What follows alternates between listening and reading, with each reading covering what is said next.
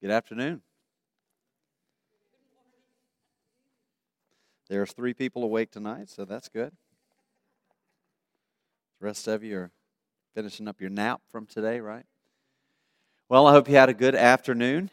We are in our study of conquest. It's the book of Joshua, and so the conquest of the nation of Israel.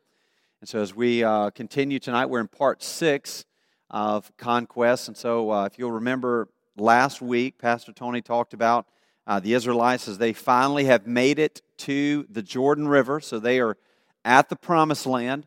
We're 40 years later from leaving Egypt, and they are at the Jordan River. They have the culmination of the promises of God have brought them to this point. Now, last week, if you'll remember in chapter 3, as Pastor Tony talked about, in chapter 3, the Israelites were given instructions as to how they were to cross the Jordan River.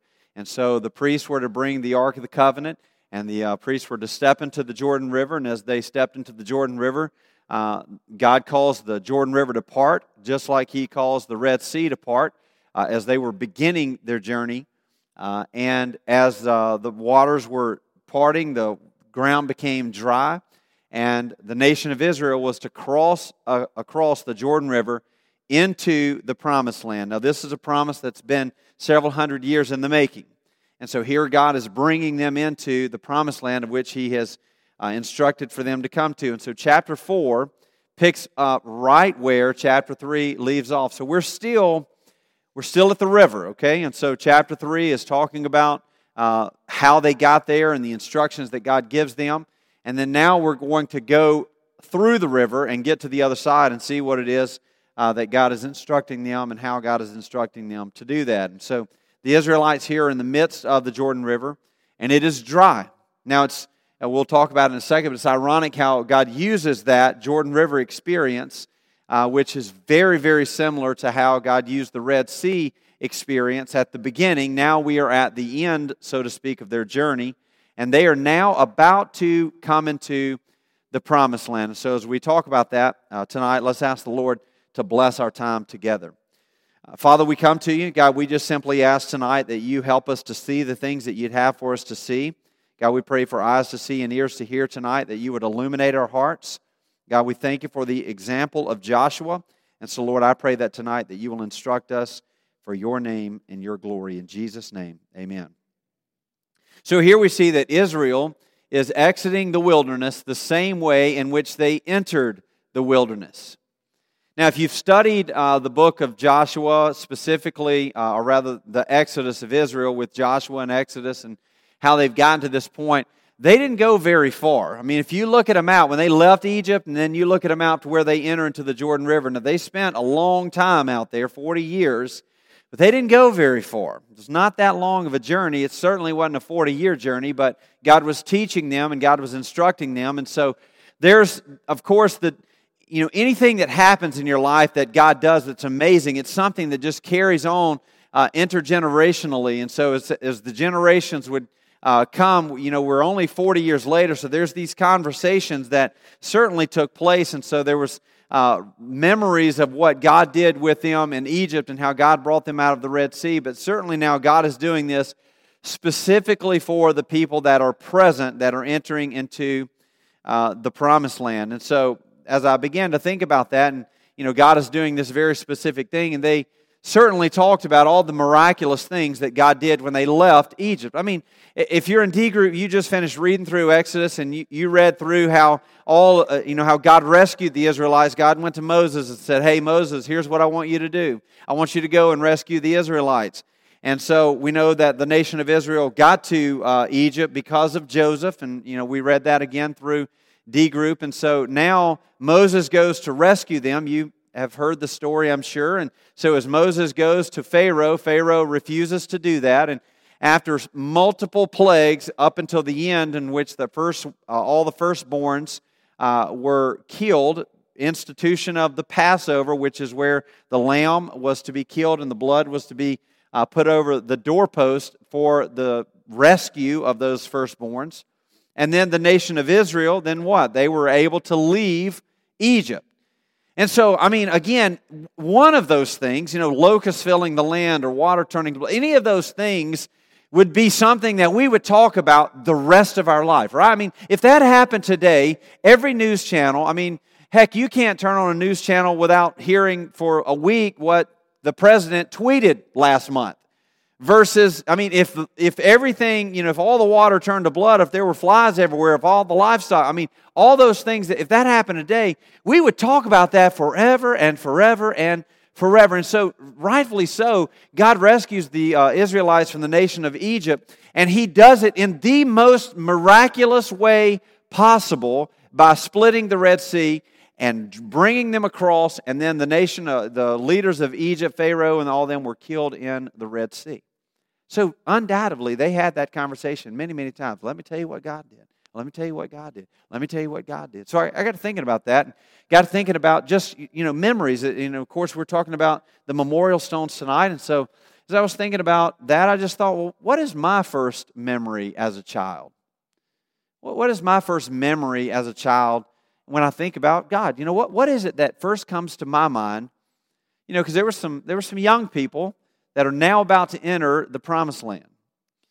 And there were conversations they had. We talked about this a few weeks ago with Moses and the conversations that Joshua had. And as God was grooming Joshua through the instruction of Moses, God was, teaching him and instructing him. And so, undoubtedly there are some memories that Joshua has the first time that he remembers God doing something in his life. He remembers the things that Joshua said. And so I just got to think of, what's my first memory of God? Well, as I thought about that, in 1986, I was 8 years old. This is my first memory of God.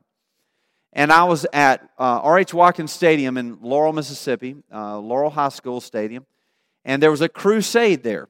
And so I went to the crusade, and my grandmother took me. She lived around the corner. And so she took me to the crusade, and so we go in, and to this day, I can see the stadium. It's still up. I could take you to the spot where we were sitting. I remember it was, on the west end of the stadium, about 3/4 of the way up, and there was a revival. And for the first time ever in my life, I remember something happening inside of me that had never happened before. And I don't remember the message. I don't remember anything about the music. I don't remember any of that. But I distinctly remember the Spirit of God speaking to my heart. Now, I'm 8 years old. I don't know what that means. At this point, I'm just good at riding bicycles and jumping on trampolines, right? I mean, that's about all there is. And so I remember the Spirit of God speaking to me. And I remember telling my grandmother, I'm not sure what's going on, but something's happening with my heart. And I remember getting teary-eyed, and so I went down front, and I talked to one of the counselors down there, and my sister was there with me, and so that's my first memory of having this experience with the gospel, of being exposed to who God is, and being exposed to what's going on as far as the kingdom is concerned. So I want to challenge you to think about that. What is it? What is your first memory of God? Maybe it's Awana. We have a phenomenal children's program here, whether it's Kapow Children's Choir, Awana, the different things that go on. We're taking 49 kids to CentraKid Children's Camp this summer. Of course, we've got countless youth students here. But there's a memory that is ingrained in your heart and in your mind. And, a lot of times they come out in baptism videos. And we hear, my first memory as a child was, my grandmother or my mom taking me to church. And so here's the Israelites here. And so they've got this experience now that God is doing specifically for them. You see, there's events that take place in our life that we remember. And so the question, number 2 is, well, what are the miraculous events that God has performed in your life that you commemorate? So not only what is it that you remember, what's the first thing, your memory of God as a child, but what is it in your life that God did that can only be explained by God that you celebrate, that you remember often, that you talk about? So again, for me, on February the 4th, so we fast forward from 1986 to 1998, and I've shared my testimony before, but February the 4th of 1998, I received Jesus Christ as my Lord and Savior. So February the 4th of 1998 is a day that I celebrate every single year. And so this is March, so of course February comes before March, and so last month was the 20th year that I've been a follower of Jesus. So every year I talk about, hey, February the 4th, 1998, February the 4th, this was the day that the Lord saved me. You know, when I read through the book of John, I know on Sunday mornings we're in John, and when I read through the book of John, in John chapter 1, when John the Baptist identified Jesus to John the disciple who wrote the book of John, he says, behold, the Lamb of God who takes away the sin of the world. And John the disciple is writing this book about 50 years or so after he experienced Christ. And he writes in John chapter 1, the hour that he saw Jesus. He writes that in John chapter 1. And so he's commemorating the things in which God did in his life. And so what are the miraculous events in your life to which you celebrate?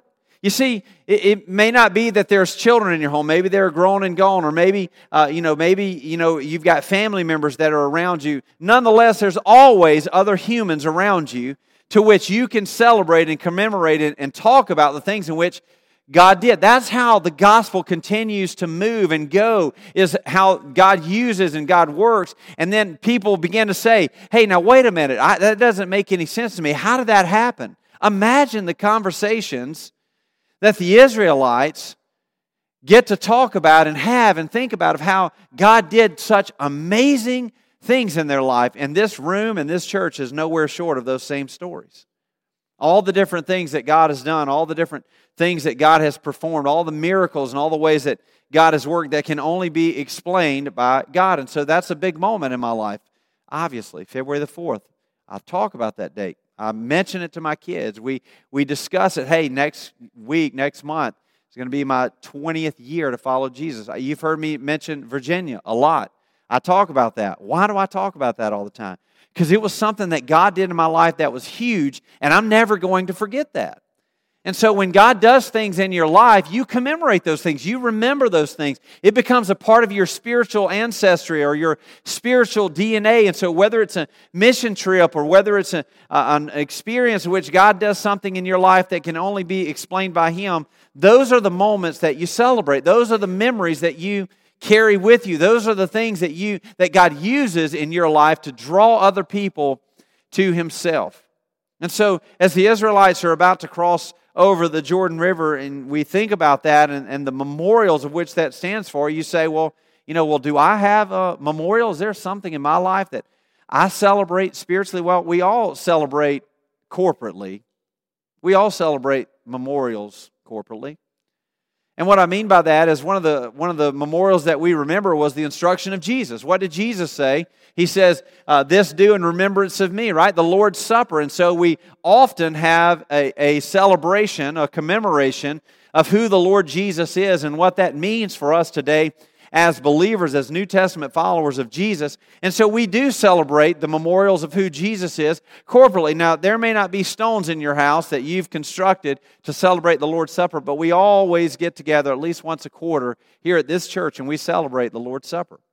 We also celebrate or do in remembrance of here at our church corporately the act of baptism. Right? Today we did that. We had 3 people who stood before the congregation and proclaimed their faith in the Lord Jesus Christ. And through the symbolic act of baptism, they were able to make a video. Now, if you've ever been baptized and you've sat up in the choir room before baptistry service, one of the things that you're going to hear about is you're going to hear Pastor Tony talk about why we do the video, right? It's not for, to show our video prowess of how amazing we can make videos. It's not to try to get you to spill all of your, guts about everything that's happened. No, it's for you to just in your own words to talk about what God did in your life so that you can record that and you can put that on a disc. And so if you've ever been baptized here, you've gotten a picture and you've gotten that disc of what's happened, what God did in your life. And it's something that you can always go back to remember how God worked and what God did. Because, as we get older, our hair fades a little bit for some of y'all, and our memories, that was a joke, by the way, and our memories may fade a little bit, right? And so we may not remember all the specific details, but it's always good to recount all of the things in which God has done in our life. And so that is an amazing way that our church is an expert at helping you to do that. So when we think about a memorial, well, a memorial is simply something to remind people of a person or event. And so you could call our CD or DVDs a memorial. This is what will memorialize the things in which God did in your life and how you can remember that. And so a memorial, again, is just something that we do to remember. So let's rewind. What is it in your life that you have as a part of who you are, your DNA, spiritually, that God has done that you celebrate? What is it that God has done that only God could do, that you commemorate, that you talk about, that you continue to share of how God did something in your life? You see, retrieving the rocks in the midst of the Jordan River is an indication of how God works. You see, when we memorialize something, we want to remember how it happened. We want to talk about how it happened. We want to know the details of how it happened. And so here's the Israelites. And so let's jump into chapter 4 and let's begin to read here and we'll see what happens. So it says, when all the nation had finished passing over the Jordan, the Lord said to Joshua, take 12 men from the people, each from his own tribe, and command them, saying, take 12 stones from here, out of the midst of the Jordan, from the very place where the priest's feet stood firmly, and bring them over with you, and lay them down in the place where you lodge tonight. And Joshua called the 12 men from the people of Israel, whom he had appointed, a man from each tribe. And Joshua said to them, pass on before the ark of the Lord your God into the midst of the Jordan, and take up each of you a stone from his shoulder. Now, if you back up to chapter 3, he had already told them, I want you to get a man from each tribe. Here's why they did that. And he said, according to the number of the tribes of Israel, that this may be, verse 6, a sign among you when your children ask in time to come, what do these stones mean to you? Then you shall tell them what the waters of the Jordan were cut off before the ark of the covenant of the Lord. And when it passed over the Jordan, the waters of the Jordan were cut off. And so these stones shall be to the people of Israel a memorial forever. Verse 8, and the people of Israel did just as Joshua commanded, and they took up 12 stones out of the midst of the Jordan, according to the number of the tribes of the people of Israel, just as the Lord had told Joshua. And they carried them over with them to the place where they lodged and laid them down there. And Joshua set up 12 stones in the midst of the Jordan, in the place where the feet of the priest bearing the ark of the covenant had stood. And they are there to this day. For the priest bearing the ark stood in the midst of the Jordan until everything was finished that the Lord commanded Joshua to tell the people, according to all that Moses had commanded Joshua. The people passed over in haste. And when all the people had finished passing over, the ark of the Lord and the priests passed over before the people. The sons of Reuben and the sons of Gad and the half-tribe of Manasseh passed over armed before the people of Israel as Moses had told them. About 40,000 ready for war passed over before the Lord for battle to the plains of Jericho, which was a few miles in the distance from the Jordan River, not too far away. On that day the Lord exalted Joshua in the sight of Israel, of all of Israel, and they stood in awe of him just as they had stood in awe of Moses all the days of his life. And the Lord said to Joshua, command the priest bearing the ark of the testimony to come up out of the Jordan. So Joshua commanded the priest, come up out of the Jordan. And when the priest bearing the ark of the covenant of the Lord came up from the midst of the Jordan, and the soles of the priest's feet were lifted up on dry ground, the waters of the Jordan returned to their place and overflowed all of its banks as before. The people came up out of the Jordan on the 10th day of the first month, and they encamped at Gilgal on the east border of Jericho. And those 12 stones which they took out of the Jordan, Joshua set up at Gilgal. And he said to the people of Israel, when your children ask their fathers in times to come, what do these stones mean? Then you shall let your children know, Israel passed over this Jordan on dry ground.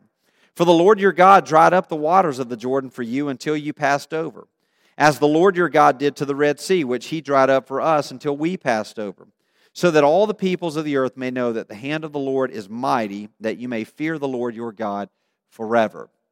So here is Israel crossing the Jordan, the instructions from God. And he told them, hey, I want you to get some rocks from the middle of the Jordan. So as I mentioned, this is an indication of how God works. You see, they could have easily taken rocks from the other side of the river. Now, this is a river, okay? And so there's rocks, surely at many different places along their journey. So they could have easily waited till they got to the other side. But the memory that God was instilling in their mind and in their heart was from inside the Jordan River, right? It was from inside their situation, not from around it. And so God was not just saying, hey, I'm building a bridge over the Jordan River. He wasn't just saying we're going to go around the Jordan River, nor was he saying we're going to go across the Jordan River at the narrowest part. If you'll remember last week, Pastor Tony mentioned that the Jordan River was over a mile wide where they were crossing over. And so here they're trying to get across what seems impassable. And God does something miraculous which makes it totally possible. And so God instructs them, these rocks, these stones that I want you to take, I want you to get them from the river bed. And God is reminding them that in the midst of their situation, just as the ark was the significance of that He was in the middle of the ark with them, that He was in the middle of the river with them. And so as we think about that, you see, God's work in our lives is not just the end of the story. You know, when people get saved and they give their testimony, you know, we have men's breakfast and you get to hear so many different testimonies. Michael George did a phenomenal job this past week. And so you hear all these testimonies, but, you know, I get a little anxious when I hear people's testimonies. And here's why.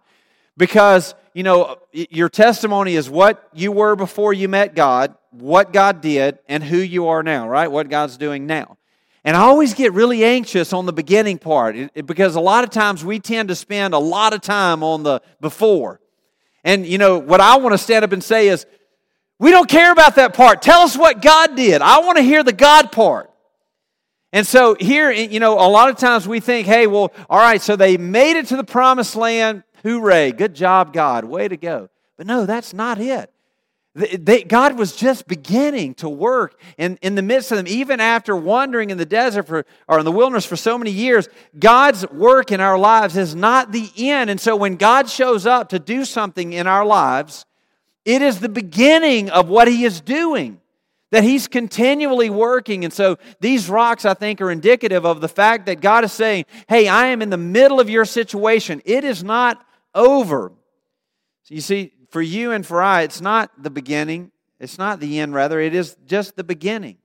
And so they had spent 40 years in the wilderness, and the culmination of their journey was at hand. They are at the promised land, okay? It's like going to Gatlinburg, which is my favorite place on earth, and getting to exit 407, and you say, yes, we're here. That is it. And so they have made it to the promised land. But yet it is the beginning. All that God had done up until this point was to get them to that point, right? It was for a reason. He did not intend for them to forget anything up until this point. And so He says, hey, I want you to grab some rocks out of the river. It's going to be significant. You see, we need to remember the things that God has done. We need to remember how God has worked. You know, the Bible has 66 different books. There's over 1,100 chapters in the Word of God that help us to remember all that God has done. And so as I think it's important, you know, obviously God could have simply said, hey, you know, I want you to just continue to orally pass down the traditions, but thankfully God wrote it down, or God had men to write it down, and we were able to remember the things in which God has done. You see, the word remember is actually used in the Bible 232 times. And so I think it's important, what God is instructing us is, hey, that we need to remember these things that God is doing. You know, the Word of God says that He is the same yesterday, today, and forever. And so as God works in the past, God is fully capable. He is fully able to do today and tomorrow what He did yesterday because He's the same God. And so whatever it is that He chooses to do, He wants us to remember that, to know and to proclaim who He is and what He is capable of doing. And so the question that He instructed Joshua to ask is, what do these stones mean? What do these stones mean? You see, in your life, I guess the question would be, are there stones in your life? Are there memorials to which you remember the things in which God has done? You see, the Bible says in Exodus, when your children say to you, what do you mean by this service? You shall say, it is the sacrifice of the Lord's Passover. For He has passed over the houses of the people of Israel in Egypt when He struck the Egyptians, but spared our houses. And the people bowed their heads and worshiped. Boy, don't you think they did? I mean, God spared us. You know, little Johnny, you're the firstborn, and because of what God did, you are alive today. You think there wouldn't be a worship service for that? I mean, I tell you what, think about that moment. And so He says, hey, I want you to remind them of what the Passover means. I want you to instruct them. And so, just a few weeks ago, as we were reading in D Group, all the festivals were instituted. And so you just read how God used all those as a remembrance of who He is, the Festival of Booths and all the different things that were talked about and what He does. And so God says, hey, I want you to do these things so you'll remember what I have done for you.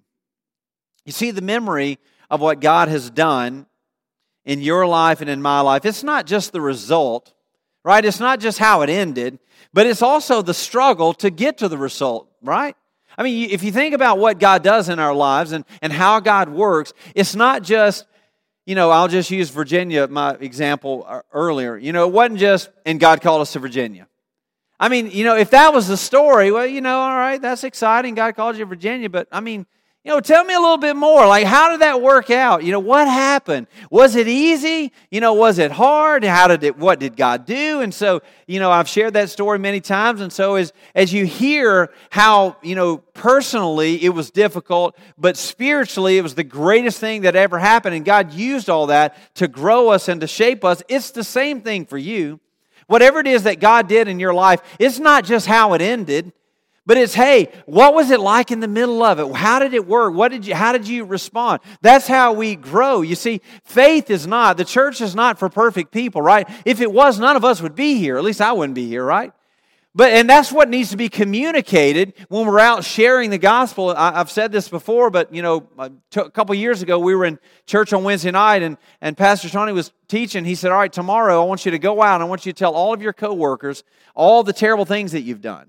And I thought to myself, that is the worst advice you could ever give anybody. What, has he lost his mind? And then he said, and he followed up and said, because you want them to know that God can still love anybody, that God can rescue anybody, no matter what you've done, no matter who you are. You see, it's not my record that's going to get me into heaven, right? It's the record of Jesus Christ. And so as we talk about the things in which God has done, it's not just, all right, and I got my seminary degree. No, it's how did God work in that situation? And so we can share the struggles of how maybe we doubted or maybe we were unsure or we needed help. Of course we all do. And so God uses that to say, and this is how I brought them across the Jordan River, right? You see, God didn't want them just to remember what had happened, but He also wanted them to remember who was with them when it happened. He wanted them to remember that He was with them. You see, that's the most important part. The Bible says in Joshua 4:7, then you shall tell them that the waters of the Jordan were cut off before the ark of the covenant of the Lord. When it passed over the Jordan, the waters of the Jordan were cut off, and so these stones shall be to the people of Israel a memorial forever. So remember last week, God told them, I want the ark 1,000 yards ahead of you, and I don't want anybody near it, right? It's a small box. The presence of God resided in the Ark of the Covenant. God has taken the Ark of the Covenant, or His presence is going before the nation of Israel. And when the priest's ankles got wet in the water of the Jordan River, the walls of the Jordan River came up, right? So God is beginning to work this out. He's showing them that He is with them. And the ark was again indicative of the presence of God. And so as the presence of God stepped into the river before the nation of Israel, think of the order here, God was going before them to prepare the way for them. So God was with them every step of the way. And so as the ark was in the midst of the Jordan, is simply showing that God was with them in the midst of their situation. So, no matter what situation we find ourselves in, God is there. What does the Bible say at the end of the Great Commission? And lo, I am with you always, even to the end of the earth. Right? And so the command is given with the promise. So God says, hey, I want you to go and tell all nations, baptizing them, making disciples, baptizing them in the name of the Father, Son, and the Holy Spirit. And lo, I'm with you always. He said before that, all power and authority has been given to me. Hey, I'm the greatest that there is. I am, from this morning, John chapter 18, I am, and this is what I want you to do, and I'll be with you. I mean, if that was the only verse in the Bible, it would be worth it, right? And so as we see that God said, hey, I am with you. And so the ark symbolized the fact that the presence of God went before them. You see, the presence of God went before them. And so God is showing the nation of Israel over and over and over and over, let me handle it. Let me handle it. They get in the wilderness and, oh, we're hungry. And God says, I can handle that. And they say, oh, we want meat. And God says, I can handle that. And they say, oh, we can't cross over the Jordan River. And God says, I can handle that. I mean, those are pretty big situations, right? Imagine, has anybody had a pair of shoes for 40 years in here? I mean, that's a long time. You know, they'd have to be resold a few times, right? And so here he's saying, look, I can handle it. I can handle it. And so the presence of God went before them. Now, this is a very important spiritual truth and a spiritual principle, is that this must always be the case in any successful spiritual endeavor, that God goes before. Now, I used to be the opposite of that. I don't know about you, but here's confession from Matt. I used to try to, just like this morning, the negotiation, as Pastor Tony talked about, I would say, okay, God, you've given me a little bit of information. I'll fill in the rest. Don't worry about it, right? If y'all ever do that on Sunday mornings when you get your handouts, you try to guess what the answers are? You'll go through there and try to put in the answers. Only me. And so it's the same way. I used to do that. I'd say, okay, let's see. This could possibly be what God is doing, and so I'm just going to assume that that's it. Or this could possibly be what God is doing, and so I'm just going to go forward with this. And so, that's a dangerous ground to walk on. And so with any successful spiritual endeavor, you have to wait for God. And you have to say, God, when you tell me what to do, I'm going to follow you. I'm going to pursue you. I'm not going to get out ahead of you. I'm not going to try to do it my own way or how I think it should be. You see, we can't set out to do something and then ask God to bless it. Now, how many times does that happen? We say, God, I want to go do this. And then we get in the midst of the situation. We say, oh, by the way, God, could you come fix this and bless it? Because I kind of need you right now. You see, according to verse 8, they did as Joshua commanded, and as the Lord told Joshua, showing that obedience in the midst of our situation is what God desires. He just wants our obedience, which is the same thing that He wanted for the nation of Israel, right? And so He was asking for them just to follow Him, to obey Him, that He would handle the situation. And so again, we can't set out and say, okay, God, here's what I want to do. The Israelites didn't say, well, look, there's the promised land. Let's just hightail it there. Everybody follow me. And they didn't just dive in swimming and then they brought the Ark of the Covenant. No, that's not how that happened. God says, you stay back there. I'm leading. You follow me. And they obeyed. You see, here's the correct order. The correct order is that God speaks, we obey, and God acts, right? Isn't that what just happened? God spoke. He told them what to do. The nation of Israel obeyed, and God did something amazing. And so we see here that the nation of Israel was simply following the instructions of what God had given them to do. Now, here is what more commonly happens in our world today, the incorrect order in which we act and then we pray for God to obey, right?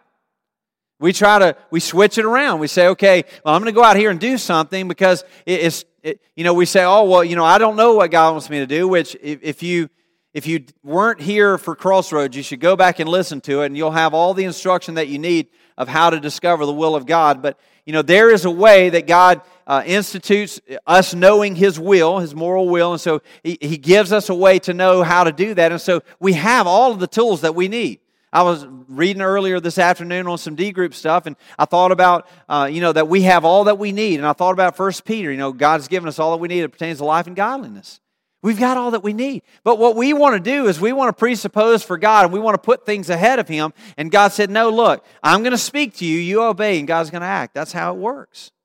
So instead of trying to get out ahead of God, the nation of Israel stayed back. You see in Joshua 4:18, when the priest bearing the Ark of the Covenant of the Lord came up from the midst of the Jordan, and the soles of the priest's feet were lifted up on dry ground, then the waters of the Jordan returned to their place and overflowed all of its banks as before. So they followed the instructions. They followed the instructions, right? They did what God instructed them to do. They get on the other side. Listen, the water didn't start coming down when the last two people were left. That's not how it happened. Look, what does it say?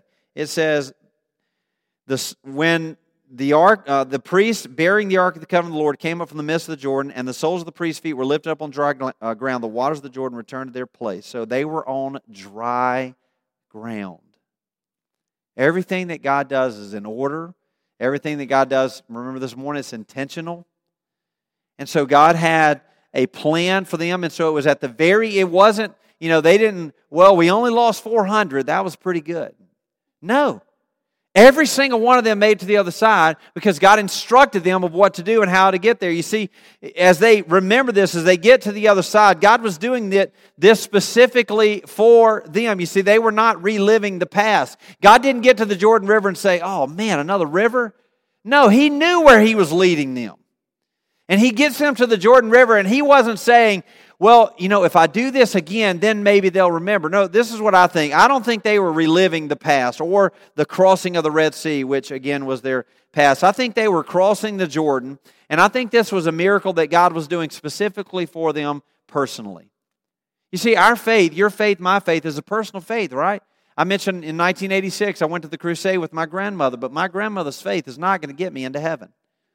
And your grandmother's faith is not going to get you into heaven. It's what God does in your life, right? You see, this was a different generation. They were not going on the faith of their ancestors, but they were going on their own faith. I mean, seriously, think about this. I mean, again, put yourself in their shoes. You get to the Red Sea or the Jordan River, you pick, and you stand there and they say, all right, we're going across. And you say, wait a minute, time out. I've never seen water ever do anything like this before. And how do I know it's going to stay up till I get that's what we are as Americans. We want to overanalyze, right? Especially as Baptists, right? We're going to bring a committee in, and we're going to say, all right, we got to talk about this. Now, how long has that been up? Is this covered under our liability insurance? I mean, what if somebody gets hurt? Is it too slick? And then OSHA's going to come in, they're going to put mats out, right? I mean, we want to go through all these things. We're not just going to say, okay, God, you just did something that is mind-blowing and nobody's ever seen. I'm just going to follow you. Isn't that what faith is? The substance of things hoped for, the evidence of things not seen. Hebrews chapter 11, verse 1. So here's the nation of Israel going on their own faith, crossing the Jordan River. And so the crossing of the Jordan and its memorial has a couple of different functions. It was, number one, a continual reminder to the nation the power of Yahweh. Because God can do anything. I mean, again, if you've been through the plagues, and you've made it through the wilderness, and you stand at the Jordan River, and God parts the sea for you to go across, can God not do anything? It's a constant reminder to them of the power of who God is. I mean, at this point, as I've said this before, but you'd think that they would be ready to charge hell with a water pistol, right? I mean, whatever it is that they want to, God calls them to do, I'm in. And number two, it was a summons to all of the people to know Yahweh's power. They're about to go into the promised land, right? And there's going to be some things that they're going to encounter in the promised land that are going to be hard. And this is for God also to show the nation of Israel. Remember back from our study a year or so ago, to where we talked about how in Genesis chapter 11, the Tower of Babel, the nation split into 72 nations that didn't follow after God. And Genesis 12, God instituted the nation of Israel with Abraham. And so they're about to encounter some of those nations, right? And so here they're going to go up against things that, they're not real excited about. Remember why they delayed going into the promised land? Because of the giants. Remember that? 10 of the 12 spies were chickens, and they said, hey, we can't do it. And Joshua and Caleb said, oh, I bet we can. God's with us. And so this is to show the nation of Israel that God is with them and to show the nations around that God has power. And you see, this is to remind the nation of Israel that they simply don't exist just for themselves. This is not just about them. Because as I think about this, Rod had mentioned this morning, Pastor Rod mentioned this morning that we're on the other side of the cross. And so Palm Sunday means a lot more for us than it meant for them. But here we are on the other side of the cross. We know what that march into the promised land meant, right? We know the transgression of all the different, or the transpiring of all the different things that are happening. We know what all this leads to, right? Because we've got the end of the book. And we know that ultimately Jesus is going to come. And we know ultimately that what that means for Jesus to come for us. We've got the advantage of all of that. And so this is ultimately for us to be encouraged that God is faithful and God is able to do far and above what we could ever imagine. Ephesians chapter 3, verse 20. And so God is not only working in the midst of the nation of Israel, but He is building a case to show us today in the 21st century the character and nature of who God is. And so our worship in dependence on the Spirit then, as God is showing the world, it should be a testimony to the world of what God has done for us in Christ. Amen? And so the way that we worship, the things that we do, the way that we live our lives, that's the testimony of the power of God in our lives. I remember I was in seminary and there was a guy that prayed and he said, God, today we pray that the majesty of your power would be on display. And I thought to myself, wow, that is amazing. I mean, think about that. Is that our testimony? It is a display of the majesty and the power of God. That's the miraculous things that God does. The life that is completely turned around. The life that has been radically changed. How God rescues people and God works in different situations. And how we have these only God moments. You see, the challenge is that in our memorials, whether it be the Lord's Supper or baptism or even our own testimonies, that they should invite discussion about Jesus and that they should ensure that we always look outward to a needy world around us. You see, the hero of the story is always Jesus.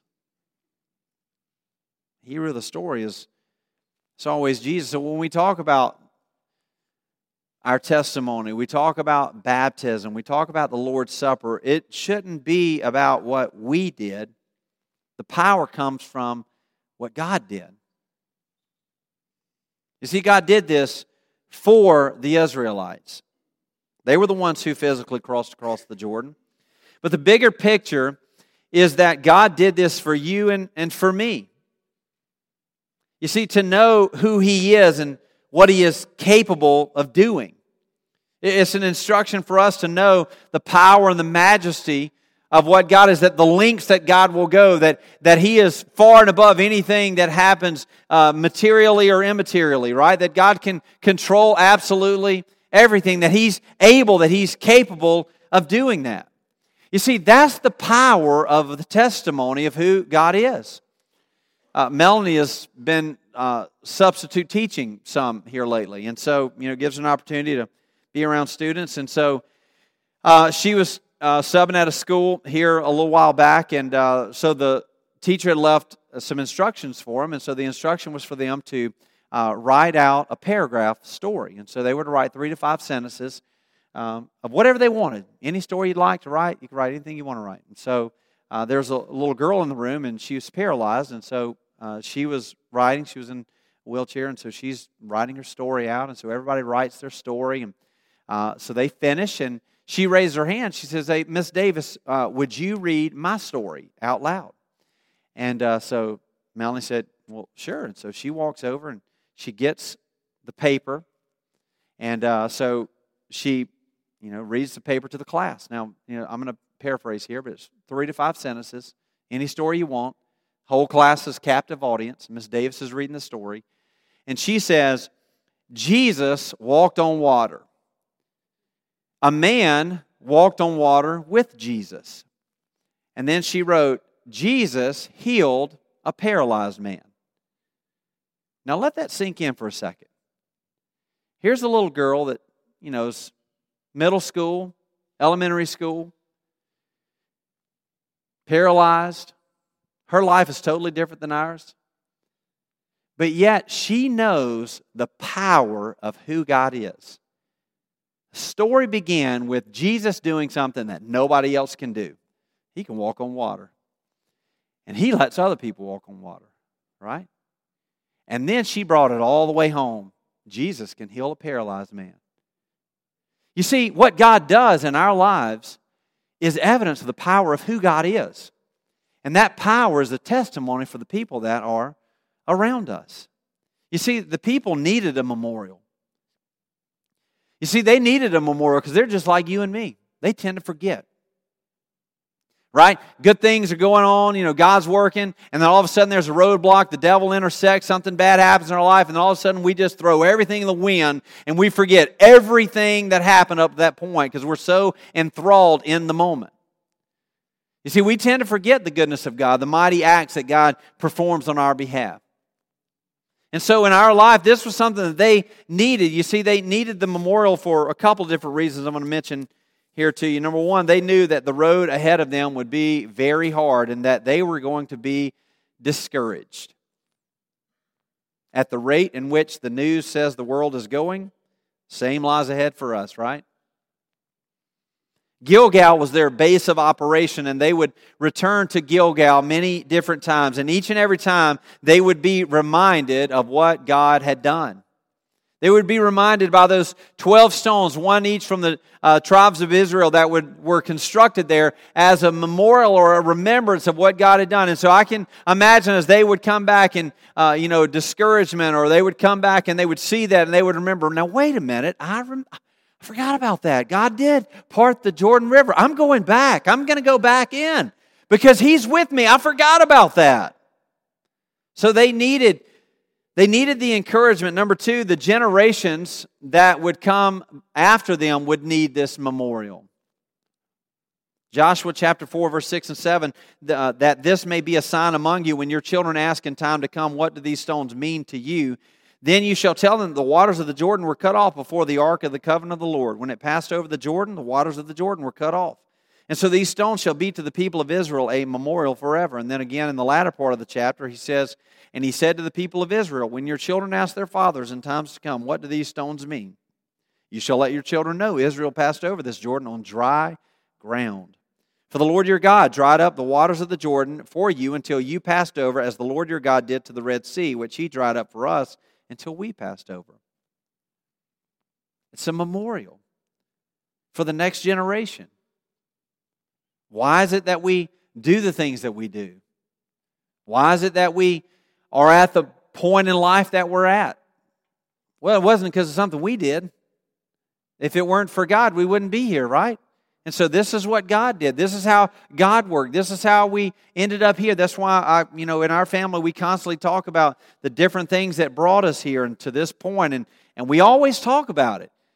Because good, bad, or indifferent, this is where God has us, and God has done some amazing things in our life and our family to get us to where we are today. And, I've said it many times before, but if this is the end, man, what a life, right? If it all ended today and the curtain was dropped, this has been great. And so that's the life that we should lead, is that it's a generational life, that people that come after us will say, man, look what God did in their life. Look how God worked in their life. And then number three, the people of earth needed the memorial as a testimony to the existence and the nature of the one true God. Again, Genesis 11, Tower of Babel, the Unseen series a year or so ago. Scattered into the 72 different nations. They began to worship. The Bible says in Romans chapter 1, they were given over to their own worship, so to speak. They're worshiping their own idols. Genesis chapter 12, God creates the nation of Israel to show that He is the one true God. You see, God does all this for a reason. Several years ago, I had a cousin that was born mentally deficient, and he was in the birth canal too long without oxygen, and so his brain didn't get oxygen in time, and so he didn't develop as he should have. And so he was a vegetable, and so my aunt and they took very good care of him, and the doctor said he's not going to live very long, but he actually lived quite a few years, and so he was a big boy, and he grew physically, and he was not able to ever walk or talk or do much of anything, but they did a really good job of taking care of him, and eventually, unfortunately, he passed away, and so my family came to me and said, "Hey, we'd like for you to do the funeral." Well, funerals are hard, period, but when it's a child and then it's a family member, well, then that just makes it even more difficult. So I thought to myself, what do you say here? God, what I'm going to need I need you to just say everything for me, God. And so I was praying, God, what is it that I can say? How can I honor this moment? How can I use this for your glory? How can I honor the memory of Cameron? And so I prayed about it, and so there was a parable that came to my mind. It was a story that came to my mind. And we've been through it here just recently. And John chapter 9. And so the disciples came to Jesus, and there's this man that, had a ailment from birth, and they said, Jesus, now, was it this man that sinned, or was it his parents? Remember that story, John 9? And so Jesus used it as an opportunity to teach, and so when I preached Cameron's funeral, I used that verse in John chapter 9. Because you can look at that and you say, now what's going on here? Who can we blame for this? Right? But it was why. Why did that happen? Jesus said what? So that the power of God would be on display. And so I shared that, Cameron was lacking oxygen in the birth canal. All of us were able to get what we needed. He didn't. And if for no other reason, it was to show the power of God on display, that the works of God might be displayed in him. You see, God uses every moment as a testimony for not only the existence of who He is, but for a display of the power in which He possesses. You see, our God that we serve, Yahweh God, He's different than every other God. You see, the stones were there to tell other nations around that God is different, that He really exists, that He is a living God. He's a God of real power who is imminent in the world today, written by Francis Schaeffer. You see, these nations, our lives, our testimonies, Revelation says that we overcome the enemy by the power, the blood of the Lamb, and the word of our testimony. So the testimony of the power of God in our life is how we show the world that no, we just don't show up on Sunday in a building with 600 or 700 other people to worship someone who's not alive. No, we worship a God whose tomb is empty, and that there are no bones to proclaim that His bones are in the grave, because they're not there, and you're never going to find them. Right? That we serve a risen Lord, and His name is Jesus. And so our God is different. We don't have to go out on 2-year missionary journeys to try to work our way, right? We don't have to be perfect. As Baptists, as believers in Jesus Christ and the Word, the Bible, we will allow you to ask questions. You don't understand something? You want to debate the Word of God? Let's talk about it. I spent 40 hours in seminary with Gary Habermas, who's the world-renowned expert on the resurrection of Jesus Christ. All right, and so we want to talk about the proof of who Jesus is. Let's have that conversation, because Jesus was born publicly. Jesus was crucified publicly. Jesus rose from the grave publicly. Jesus appeared to over 500 people publicly. I may be stealing some thunder from Easter here, but He appeared to 500 people publicly, all right? And listen, He ascended in Acts chapter 1:8 publicly. Everything that He did was public. Jesus wasn't hiding from people. Just like in the Garden of Gethsemane this morning, He said, hey, you looking for Jesus? That's me. Right? Everything that He did was for all of us to know the power and majesty of who God is, and our life should be a reflection of that. We should live a life that lives in the memorial of what God has done. Everything that we do ought to be in declaration of the majesty of God. And so Joshua says, hey, we can cross this river. You see, it's moments like this that shape us and change us into who it is that God desires for us to be. It's these God moments that radically transform, they alter the direction and the change of your life. And maybe even today, I hope and pray that in your life, that shift is beginning to take place. The button has been pushed and you are beginning to turn. Right? God is in the moment. He's in the process of changing your direction, of shaping your heart, of sending you out, of using you in an area or situation, whatever it may be. That God is in the process of making those small tweaks to squeeze out that last bit of disobedience in our life to say, okay, yes, God, I'll do it.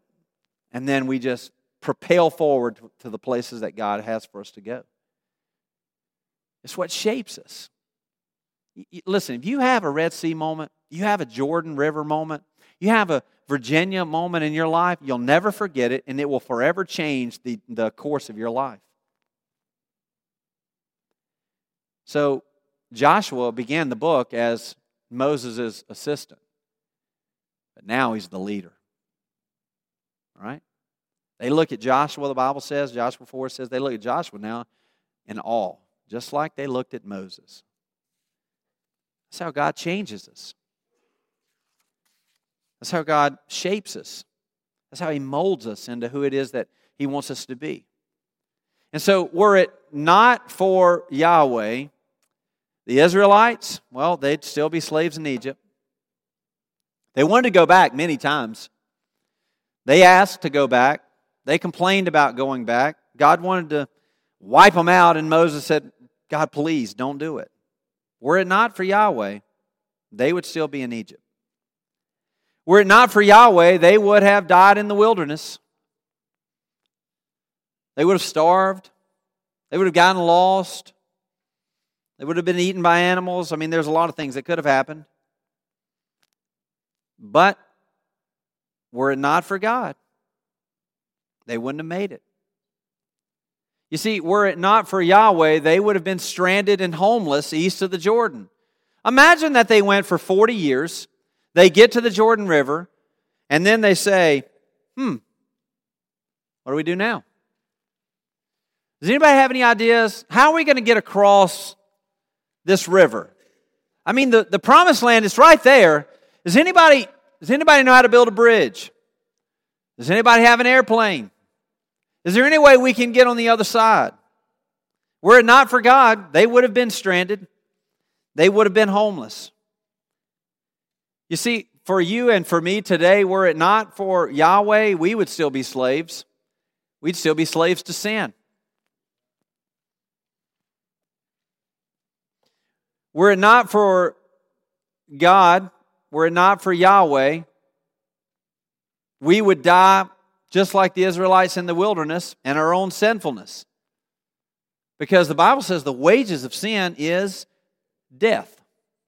So were it not for God, were it not for Jesus, we would die in our own sin. You see, were it not for Yahweh, we would be stranded and we would be homeless. Just like the prodigal.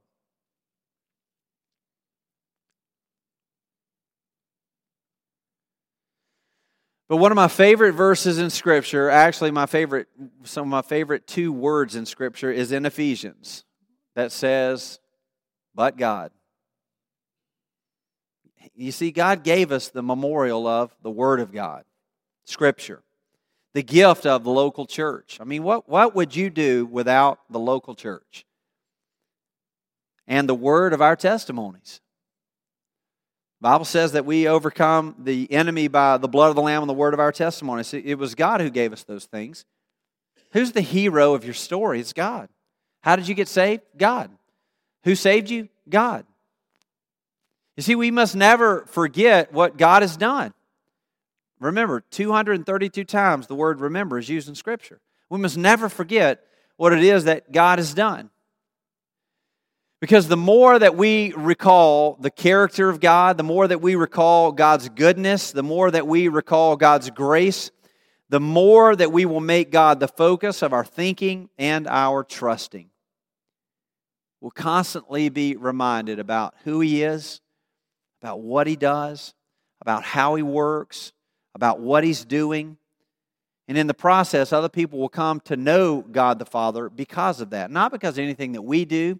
There's no special words that we're going to say. There's nothing fancy that we're going to do. We're not going to come up with our own ideas. No, only God does that.